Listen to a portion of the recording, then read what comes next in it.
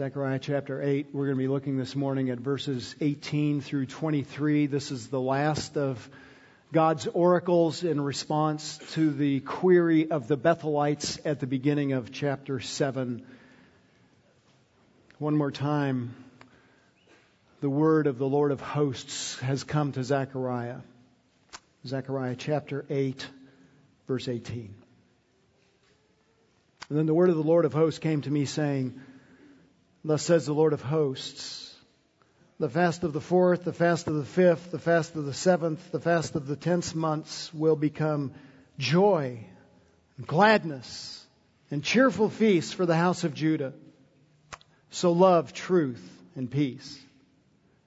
Thus says the Lord of hosts, it will yet be that peoples will come, even the inhabitants of many cities, and the inhabitants of one will go to another, saying, let us go at once to entreat the favor of the Lord and to seek the Lord of hosts.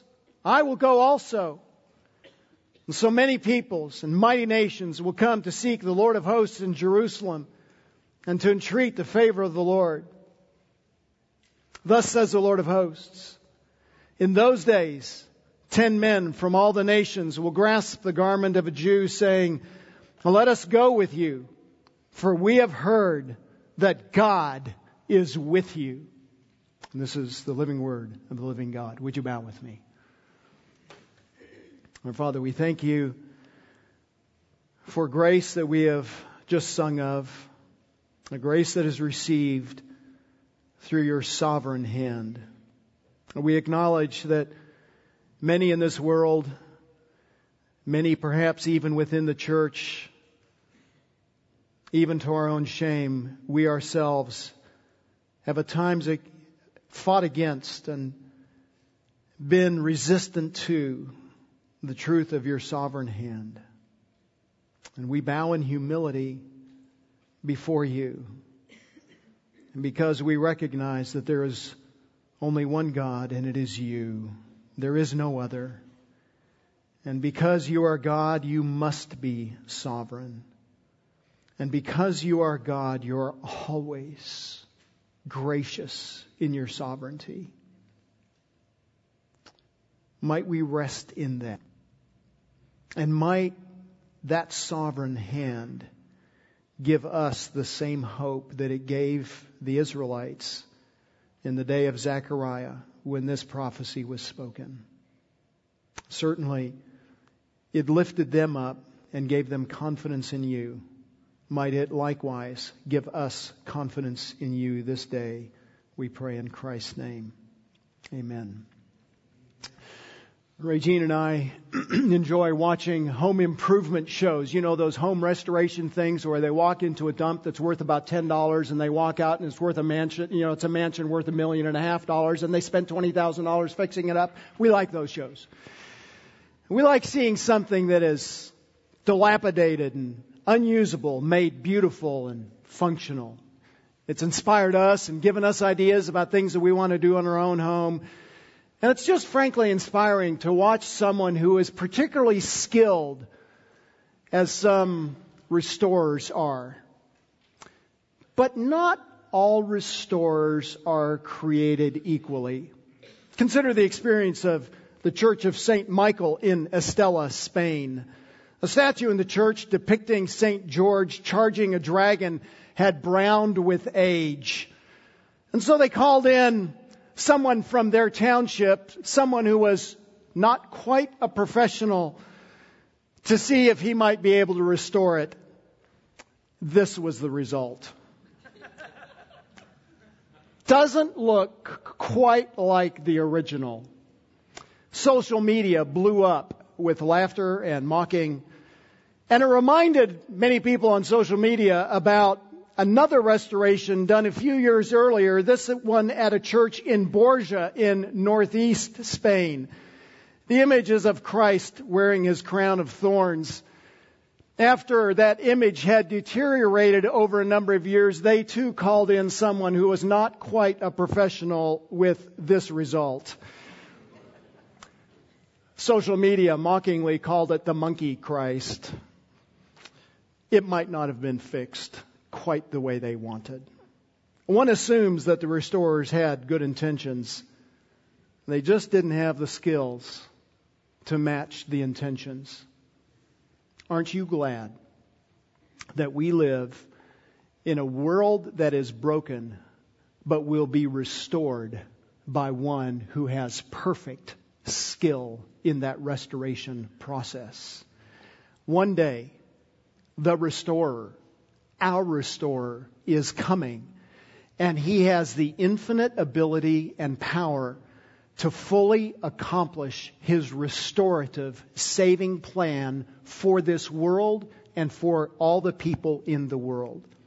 That's the core message of what we find this morning in Zechariah chapter 8. This is, as I noted already, the final oracle from God in which he is responding to the Bethelites who complained about their fasts, and they wanted to stop the fasting and eliminate the fasts. And God had 4 answers for them. And this final answer, he says this: God's people are strengthened to serve him now because of his restorative promises for the future. The world is broken. It was broken in the day of Zechariah. It was broken in the day of Adam, immediately after his first sin. And it is still broken today. But that does not mean the people of God are to despair. Adam shouldn't despair. The people of Zechariah's day shouldn't despair, and we should not despair. Because God has promised his people can be strong. And in this passage, verses 18 to 23, Zechariah reveals 3 fortifying promises for the future of his people. 3 promises that would strengthen the people of Israel in that day, and 3 promises, frankly, that still give us hope and confidence and strength for our future as well. God's people are strengthened to serve him now because of his restorative promises for the future. The first promise is this: God will turn fasting into feasting. I tried to come up with a creative title for this sermon. I read a number of commentaries, and it seems like every preacher that has ever preached this passage has called his sermon From Fasting to Feasting. And it is with good reason that they do that. God will turn fasting into feasting. We've noted that in chapter 7, the Bethelites, people from Bethel, the leaders in Bethel, came to Jerusalem, talked to the priests with this lament. Chapter 7, verse 3, "Shall I weep in the 5th month and abstain as I have done these many years?" We've been fasting for these 70 years, not just in the 5th month, but we note later, and in this passage we see it, they've been fasting 4 months of every year for 70 years. That's a lot of fasting. It's a continual reminder of their weakness, their inability, and their lament and their sorrow and their grief. And so they came to the priests and said, "Can we stop now? I mean, the temple's being rebuilt and it looks like everything's on the up and up and everything's moving forward. And can we stop this grieving process now?" They asked the questions of the priests and God answers. That in itself had to be humbling. And in these 2 chapters, chapter 7 and chapter 8, we have 4 occasions in which some variation of this phrase, "Then the word of the Lord came to Zechariah," or "came to me, saying." We have 4 of those occurrences, and so we have from those 4 occurrences 4 declarations or 4 speeches or 4 oracles, if you will, that come from the mouth of God. 4 distinct sayings. In chapter 7, there are 2 sayings that are reproofs, corrections of the nation of Israel. In chapter 8, there are 2 more sayings, and both of those serve as encouragement. They serve as hopefulness. This is what's coming. This is God's promise. This is God's grace. In chapter 8, both of those are pointing to the coming of the millennial kingdom, when the Davidic king will sit on his throne through the millennium and then on into eternity. And it is finally in this last oracle that the question asked by the Bethelites is actually addressed. Can we stop fasting? For the 3 other oracles, the issue of fasting is never directly addressed, and now it is finally addressed. As you think about things which are a struggle to you, isn't it true that our ungodly emotions come from not thinking rightly about our circumstances. So we're tempted to be fearful or anxious or despondent or angry or lonely because we haven't rightly considered God's perspective of our situation, of our circumstances. And so the Scriptures continually remind us that one of the ways to fight against that, the key way to fight against that, is to have a mind renewal process. I've got to think differently if I'm going to act differently. And that is exactly what the Lord does for the Israelites in this section.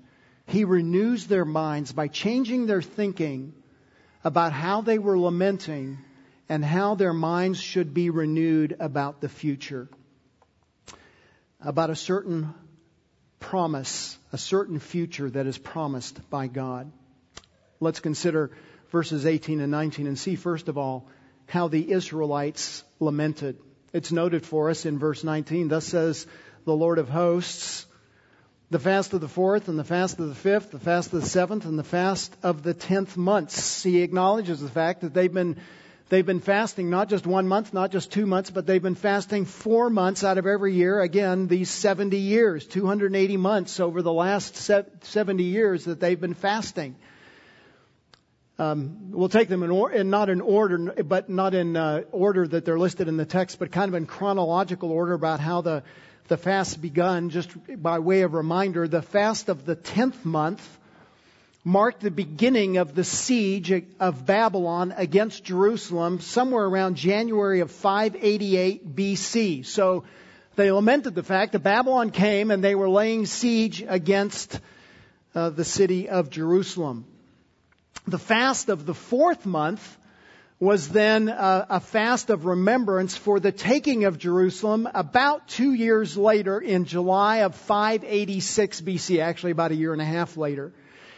So that one lamented not just did Babylon come, but now they have taken the city. The fast of the 5th month, 1 month later, was the most significant because it related to the taking of the temple and the destruction of the temple in August of 586 BC. So chronologically, that happened the very next month. And so they began that fast again, 4th month and 5th month. There was another fast, the fast of the 7th month, and that remembered the assassination of Gedaliah. That happened about 5 years after the destruction of the temple. And what was significant about Gedaliah is he had been appointed by the Babylonians to be governor over Israel while Babylon had Israel in captivity. And they murdered him, which was an affront not just to him, obviously, and his family, but it was an affront to Babylon, saying, we don't want your rulership, and it made things harsher and more difficult for them. And so they lamented that as well. What's notable about these fasts, and we've noted this several times, is that these fasts were voluntary. They were not demanded by God. They weren't demanded in the Old Testament, and they weren't demanded by subsequent revelation. They were all voluntary. It's what they decided themselves to do. They've been doing that for that 70 years. Perhaps they'd been doing it. We don't know what was motivating them exactly. Perhaps it was coming from a genuine sense of grief and sorrow over the things that happened. Given what God says in chapter 7, it seems that a major emphasis for the fasting was this is a way that we can make God indebted to us. This is a way that we can manipulate God, get God to do what we want, to make God appeased so that He will grant us what we want and need. So that's what was going on all throughout those 70 years. And God does not directly answer their question about can they stop fasting, but He does make a promise. Notice what God promised. He promised, verse 19, that their fasts, their grief, would become transformed. And so He says in verse 19, the fast of the 4th, the fast of the 5th, fast of the 7th, fast of the 10th months will become. Just stop there. What do you think the Israelites were anticipating when they heard this? More grief? Permanent? Unending? And God takes what we talked about last week, this redemptive reversal, and says, it's been going this way. Let me show you a different way. Let me show you what I can do. It will become joy, gladness, and cheerful, literally good feasts for the house of Judah. Absolutely turned on its head. The words for joy and gladness are used together here. They're used together 13 other times in the Old Testament, and from that we think that they're probably just being used synonymously. So God, through Zechariah, is simply saying, you're going to be happy. And he uses all this happy language, joy and gladness and goodness and cheerfulness. It's all going to overflow into feasts, not fasts, but feasts that are happy and delightful. When we think about feasts, I don't know about you and your house, when we think about feasts, we think about things that are invariably happy. Family gathering together and food that's being cooked and all the things that are favorite. And you walk in and the smells of the house and all the delight and cheerful voices and laughter. But sometimes, isn't it true, the nature of the gathering is not happy but sad. Think about the first Christmas without a loved one, or the first birthday, or first anniversary. Or think about gathering at a war memorial and the tones that are exhibited there. And the feasts of Israel sometimes had those tones. As the Israelites looked back, even at their feasts, they're looking back in sorrow, grief, and despair, despondency. And certainly that was what the fasts did for them. Why were they led to despondency? Why were they led to despair?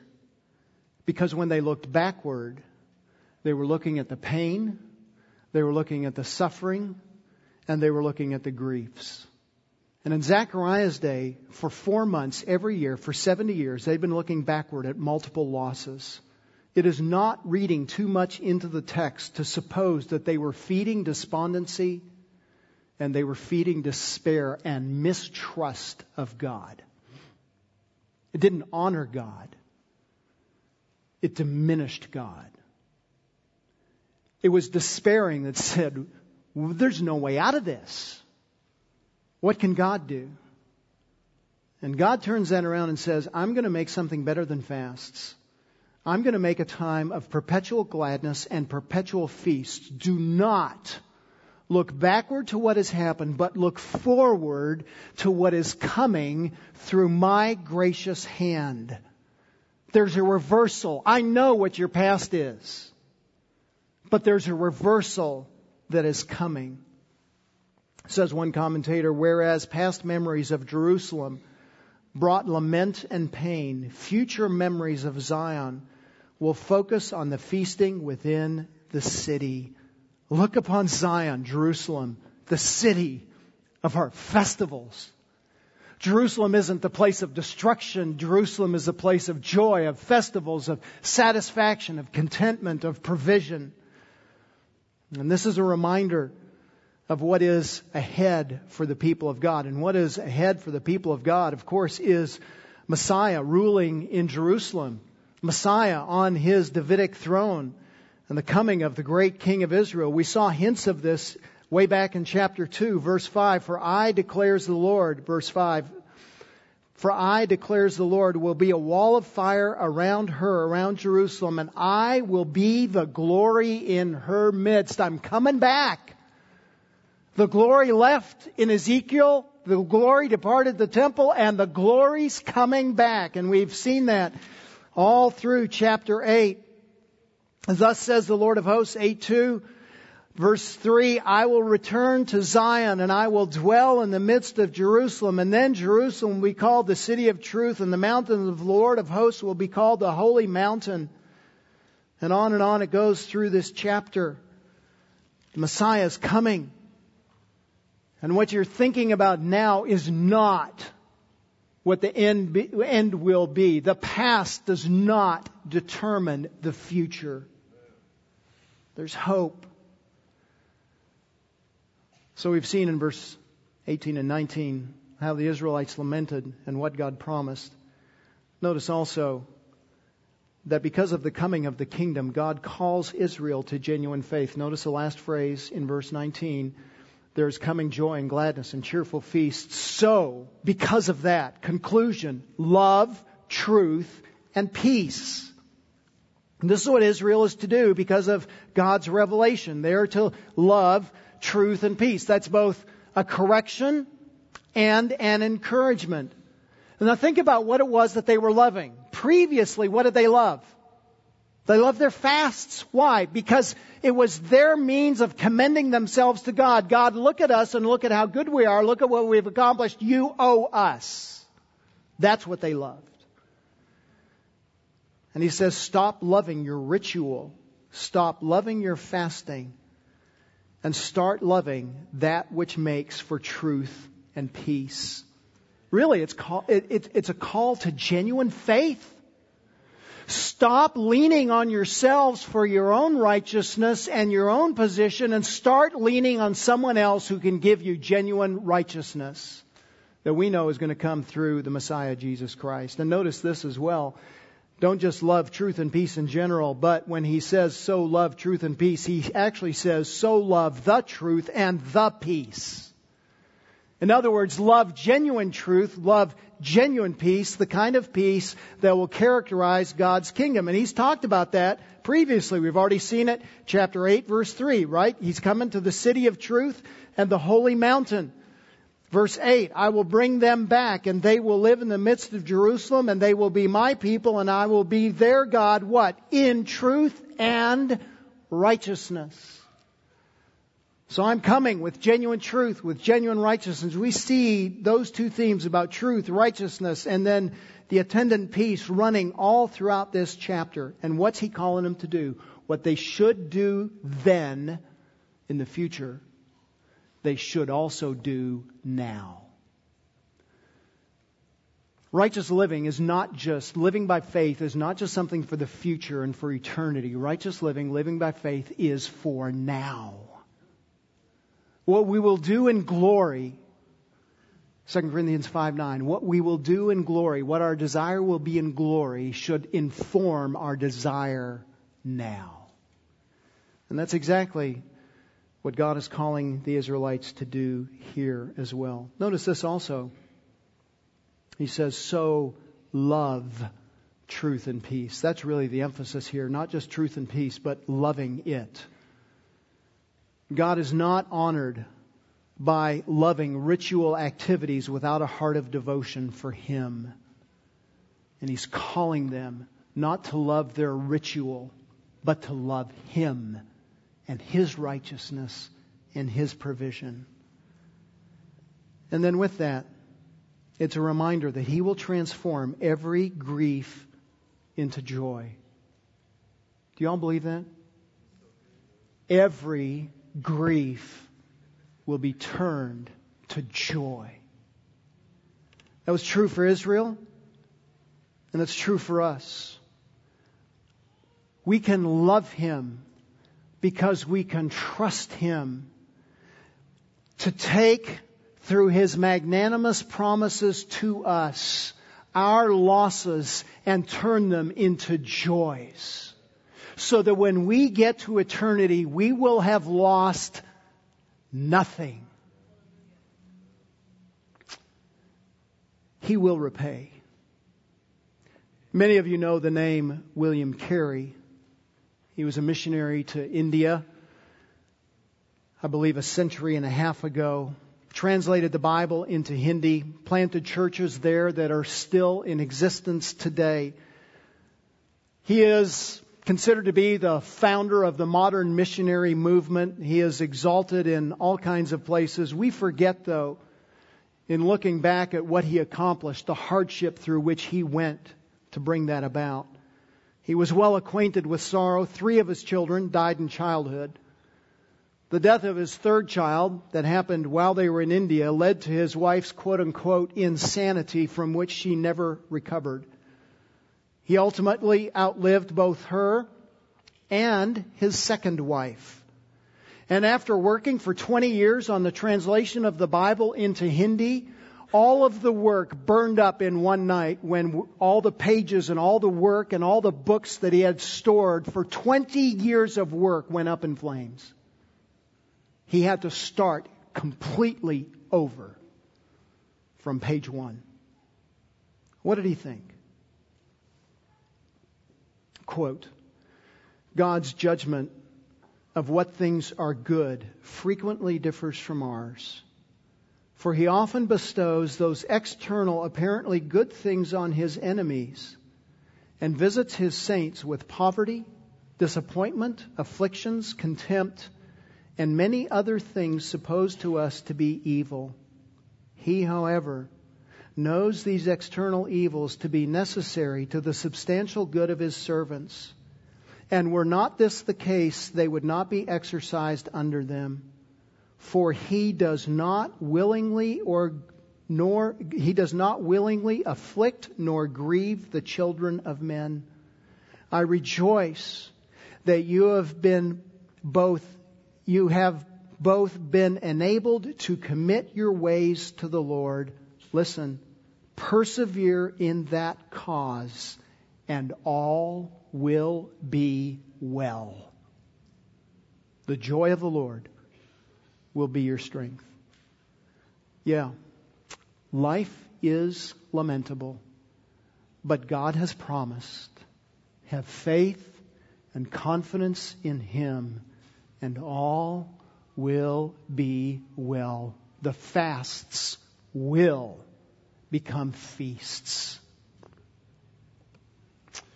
There's a second promise that he makes in this passage. It's verses 20 to 22. And that is that God will turn enemies into friends. This is astounding. There is in these verses essentially one promise, but it's told from 3 different vantage points, 3 different perspectives. Let's look at it in that way. First, I want you to see the promise of turning enemies into friends from God's perspective. That's verse 20. Notice again, thus says the Lord of hosts. 18 times that title for God is used in this passage. The Lord of hosts. It refers to His sovereignty, His power, His authority. He is over all people in every realm, in the heavens and on earth and under the earth, everywhere. All men are in submission to Him. And that power is being manifested now in bringing the nations to Israel for salvation. Notice what he says, verse 20. Thus says the Lord of hosts, it will yet be that the peoples will come to Jerusalem, even the inhabitants of many cities. This is exactly what God had promised through Moses way back in Deuteronomy chapter 4. Deuteronomy chapter 4, it actually starts at the beginning of the chapter, but let me pick up in verse 5. God says through Moses, see, I have taught you commandments and judgments just as the Lord my God commanded you that you should do thus in the land where you are entering to possess it. Watch this. So keep and do them, for that is your wisdom and your understanding in the sight of the peoples, who will hear all these statutes and say, surely this great nation is a wise and understanding people. For what great nation is there that has a God so near to it as is the Lord our God whenever we call on Him? Or what great nation is there that has statutes and judgments as righteous as this whole law which I am settling before you today? In other words, the nations will look at you and your obedience and say, what God is like this God of this people? Let's go. And that is exactly what will happen. The nations will be drawn to God in faith. We saw that, a hint of that, what is going to be exposed through the rest of the book. Way back in chapter 2, verse 11, many nations will join themselves to the Lord in that day, and they will become my people. And then I will dwell in your midst, and then you will know that the Lord of hosts has sent me to you. We see that God is saving, bringing, planning, and will ultimately fulfill the promise of bringing the nations to Himself in saving faith. We see that in Isaiah chapter 6. Arise, shine. 60. Isaiah 60 verse 1. Arise, shine, for your light has come. And the glory of the Lord is risen upon you. For behold, darkness will cover the earth, and deep darkness the peoples. But the Lord will rise upon you, and His glory will appear upon you. And nations will come to your light, and kings to the brightness of your rising. You be obedient, and you follow me, and you will be an attraction to the nations, and they will come. And that's the very thing that we read about earlier in chapter 66. Rejoice and be glad forever in what I create. For behold, I create Jerusalem for rejoicing and her people for gladness. Yeah, that's 65. That's a good verse too, but that's not the one I wanted. I knew that didn't sound quite right. Chapter 66, verse 18. I know their works and their thoughts, and the time is coming to gather all nations and tongues, and they will come and they will see my glory. They're coming. Not just the nations and not just the people, but notice what God says in verse 20. It will be that the peoples will come, the inhabitants of many cities. And He means by that all of the places of worldwide power and authority would stream to Israel. And how would they come? They would come in dependence and need and submission and say, we don't know. Will you tell us? Will you save us? Cities in that day like Babylon and Nineveh and Noph or Memphis, Egypt, and Damascus and Alexandria and Rome are going to come and be attracted by the gospel in the nation of Israel and say, will you save us? And cities today like Beirut and Moscow and Cairo and Baghdad and Tehran and Bahrain and Washington, D.C.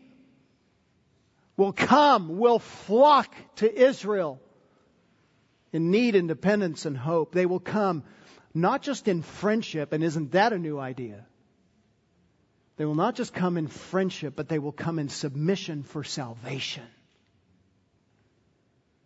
Friends and enemies alike, coming to Jerusalem for God's salvation. And all those places that have in the past and even today have sought to subjugate Israel with a sword will come without a sword, seeking the salvation that is in the land of Israel through the Messiah that is ruling on His throne. Brothers and sisters, isn't that an astounding day? And isn't that exactly what God does? God takes enemies and makes them His friends. And isn't that what He did for you? You who were opposed to Him, you who hated Him, you were contrary to Him, you were resistant to Him, you were rebellious against Him. And He made you His friend. That is His grace. God will turn enemies into friends. That's the promise from God's perspective. Let's notice also the promise from the nation's perspective. Again, verse 21, God is still speaking, but what He is speaking is what the nations are going to say on that day. The inhabitants will go to one another. The inhabitants of one will go to another. So the inhabitants of all these cities and all of these nations will go to one another and say, let us go at once to entreat the favor of the Lord. Let us go at once. There's urgency. There's necessity. There's a hurry. There's an enticement to salvation, a desire and a longing for salvation. We got to go now for salvation. And how do we know that they're going for salvation? Look at what they will say to one another. Again, verse 21. Let us go at once, now, urgently, to entreat the favor of the Lord. They're looking for grace. They're not just coming to Israel. They're not just going on a trip. And I'm all for taking trips to Israel. I've been there and I love to go. That's great. They're not going on a vacation. They're coming for salvation. This is an evangelistic rally that's going to supersede any other kind of evangelistic rally or revival the world has ever seen. For the first time in history, there will be people coming, seeking God. Romans 3 tells us there's none who seeks. There's none who looks. Nobody wants God. In that day, they will. They come appealing for grace. Notably, that little phrase in the middle of the verse there, they go at once to entreat the favor of the Lord, that appeal for grace. It's not the first time that phrase is used in this section. We saw it in chapter 7, verse 2. Now the town of Bethel and said Sherezer and Regamelech and their men to seek the favor of the Lord. How did they come? They came saying, oh, we've been doing all these rituals. God, will you be gracious to us because you owe us? In that day, people won't come trying to manipulate God, but they will come in genuine dependence, appealing for the grace and favor of God. They will not just seek the favor of the Lord. Notice this as well, verse 21, and to seek the Lord of hosts. To seek God, to seek Him, is to make Him the object of their desires. Why do people appeal to the grace of God? Because they realize they're sinners and they have no ability to commend themselves to God. They have nothing. What else are they going to do? All they can do is appeal for grace and mercy. And again, notice the excitement, notice the urgency. So one is saying, let's entreat the favor of the Lord. Would you come with me? Would you come with me? I'm going too. And again, there's this urgency and anticipation and joy. Now this is an astounding, remarkable salvation of God that will come in the last days. But isn't it true that every gift of salvation is the same kind of salvation that is astounding, perplexing, amazing? Every kind of salvation is who would have thought that person would get in? Noah, a pagan, worshiping man in Babylon. And God says, you're mine. And Noah. And Lot. Lot is called righteous by Peter. He's righteous Lot. And Peter and Paul and Onesimus, the runaway slave. And Martin Luther and you and me. It's astounding what God will do to save us. My friend, if you are here today and you are not a believer in Jesus Christ, I want you to hear loud and clear that there is no sin that you've committed that God cannot and will not forgive if you ask Him. It's all washable. Yeah, are you His enemy? Yes. Yes. But He makes enemies friends. Not just friends, sons. Adopted into His heavenly family and given all the rights and privileges of heaven. Now you can't come with a sin. You can't come holding on to it and say, I want to keep this too. No, you've got to let it go. But He will wash it. He will cleanse it. He will free you from it. He will free you from the penalty that sin deserves. And He will free you from the bondage in which that sin is keeping you. And give you liberty and joy. You just got to ask, will you save me? I want to follow you. It's as simple as that.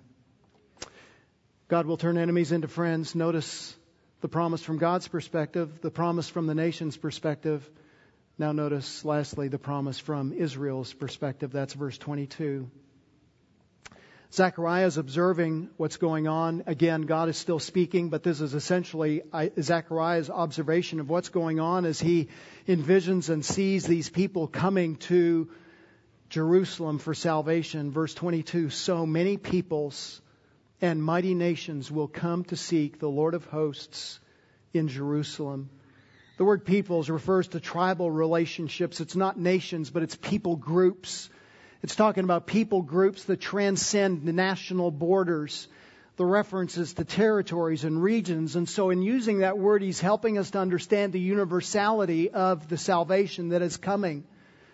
Every place in the world is a place where people will be drawn to the salvation of God. We saw that in Isaiah chapter 45 earlier this morning. Turn to me and be saved, all the ends of the earth, for I am God, and there is no other. I've sworn by myself, the word has gone forth from my mouth in righteousness and will not turn back, that to me every knee will bow and every tongue will swear allegiance, and they will say of me, only in the Lord are righteousness and strength. End quote.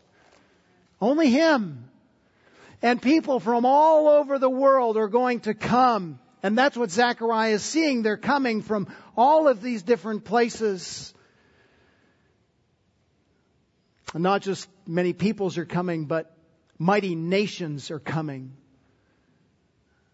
Every nation will be represented.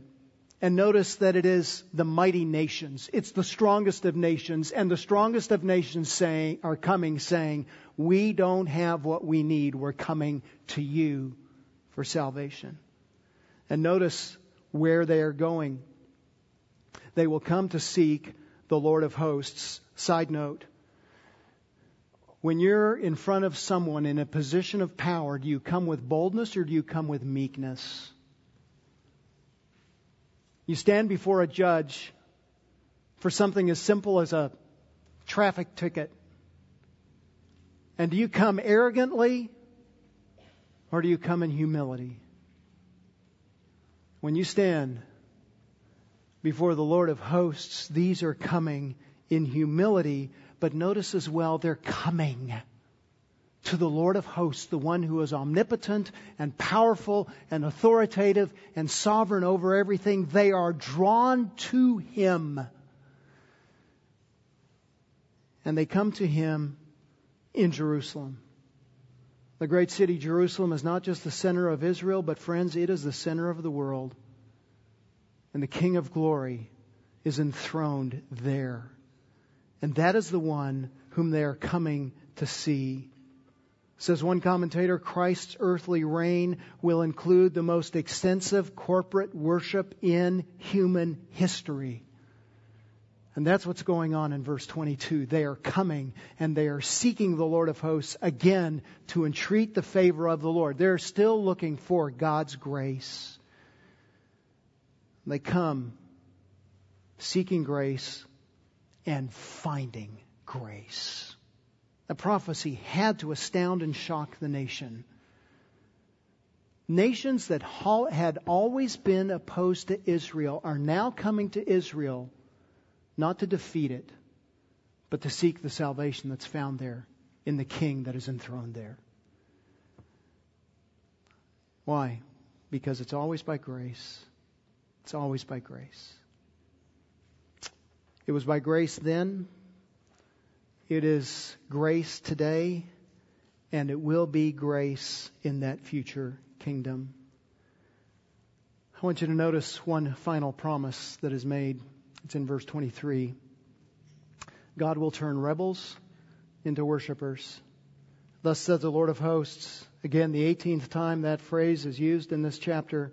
Thus says the Lord of hosts, in those days, 10 men from all the nations will grasp the garment of a Jew, saying, let us go with you. 10 men, I don't think, is an exact number. It just means the Jews will be significantly outnumbered by the Gentiles in Jerusalem, but they won't be coming with swords. They'll come begging. Not just grasping the garment, but the sense is they're grasping at the hem of the garment. I'm not a sewing person, but I think I know enough about clothing to know where's the hem. It's at the bottom. They're on the ground, grasping, begging. Could you share with us the grace that is of God so that we can be helped? They grasp the hem of the garment, begging for salvation. And the specific request is, we want to go with you because we have heard that God is with you. This is the fulfillment of the promise that God talks about in Philippians chapter 2. Every knee will bow, those in heaven and those on earth and those under the earth, and declare that Jesus Christ is Lord to the glory of God the Father. They're all going to say, we know that Christ is King. And they, the nations, will have found the Savior for whom they have been groping, and both Gentiles and Israel will be saved. And this, friends, is the final fulfillment of the Abrahamic promise.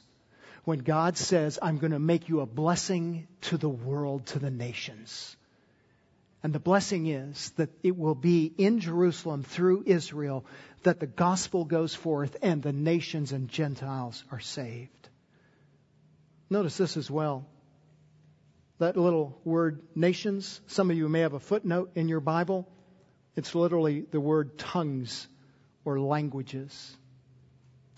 It's the same word that's used back in Genesis chapter 11, where God broke up the one people into multiple peoples by giving them lots of languages. And so they dispersed so they wouldn't build the Tower of Babel. And now, at the end of the time, the nations are being brought back. The languages, the tongues are being brought back into one kingdom again. This time, to worship the one true God. And notice again the timing of these events. Verse 23, thus says the Lord of hosts, in those days. He's not looking backward. He's not even looking into contemporary time in which Zechariah and Haggai were ministering. He's looking to a future day, in those days. He's looking to the millennial kingdom. He's looking to that time when God will establish Himself in Christ on the Davidic throne and reign for 1,000 years in Israel. That phrase, in those days, is a common phrase among the prophets. It's only used here by Zechariah, but it's commonly used by the other prophets. Listen to Jeremiah chapter 33, verse 14. Behold, days are coming, declares the Lord, when I will fulfill the good word which I have spoken concerning the house of Israel and the house of Judah. In those days, that's the phrase, in those days and at that time, I will cause a righteous branch of David to spring forth, and he will execute justice and righteousness on the earth. In those days, Judah will be saved and Jerusalem will dwell in safety. And this is the name by which she will be called.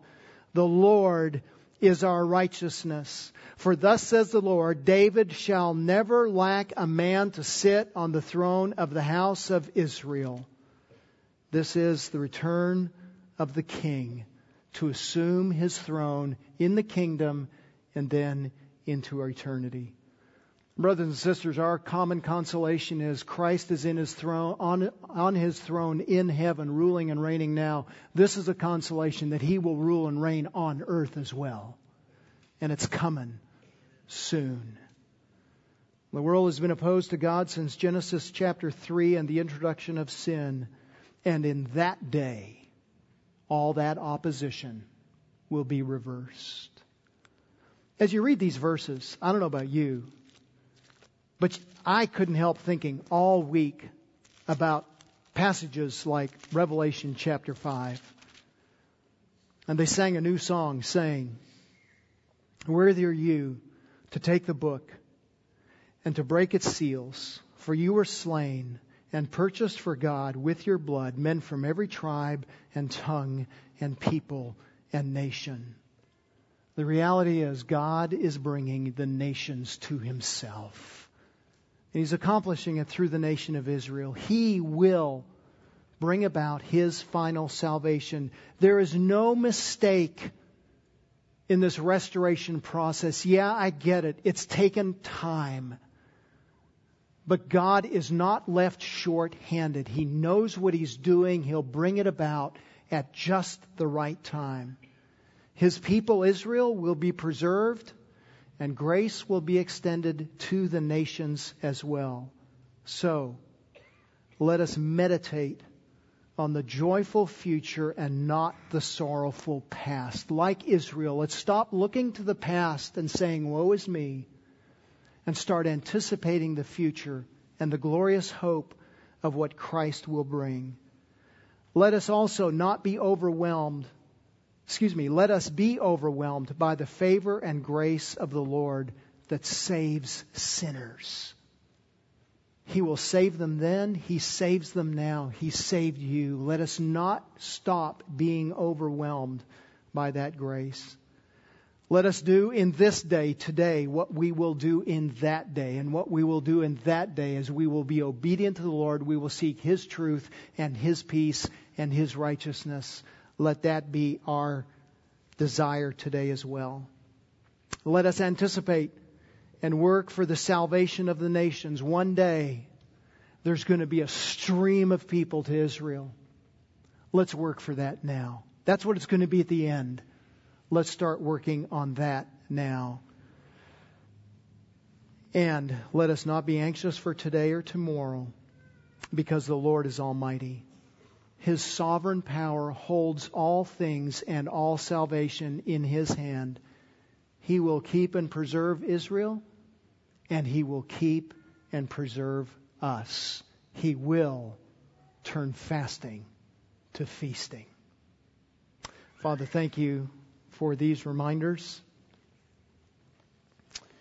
Thank You for Your provision of such a great Savior. Thank You for the means by which You have accomplished this salvation in Jesus Christ. And thank You that it will culminate. We are not left defenseless. We're not left broken. But everything in this world that appears broken will be restored, will be fixed, and will come to the end that You have designed for all of eternity. And so we thank You for these things. We trust You. And now as we come to the table of communion, we come looking back, not back to our sorrows and not back to our pains, but looking back to the sorrow of Christ and the pain of Christ and the sufficiency of Christ and the fullness of His atonement for our sin. And we look forward to glory when we will eat this meal with Him as His fully redeemed children. We pray these things in Christ's name. Amen.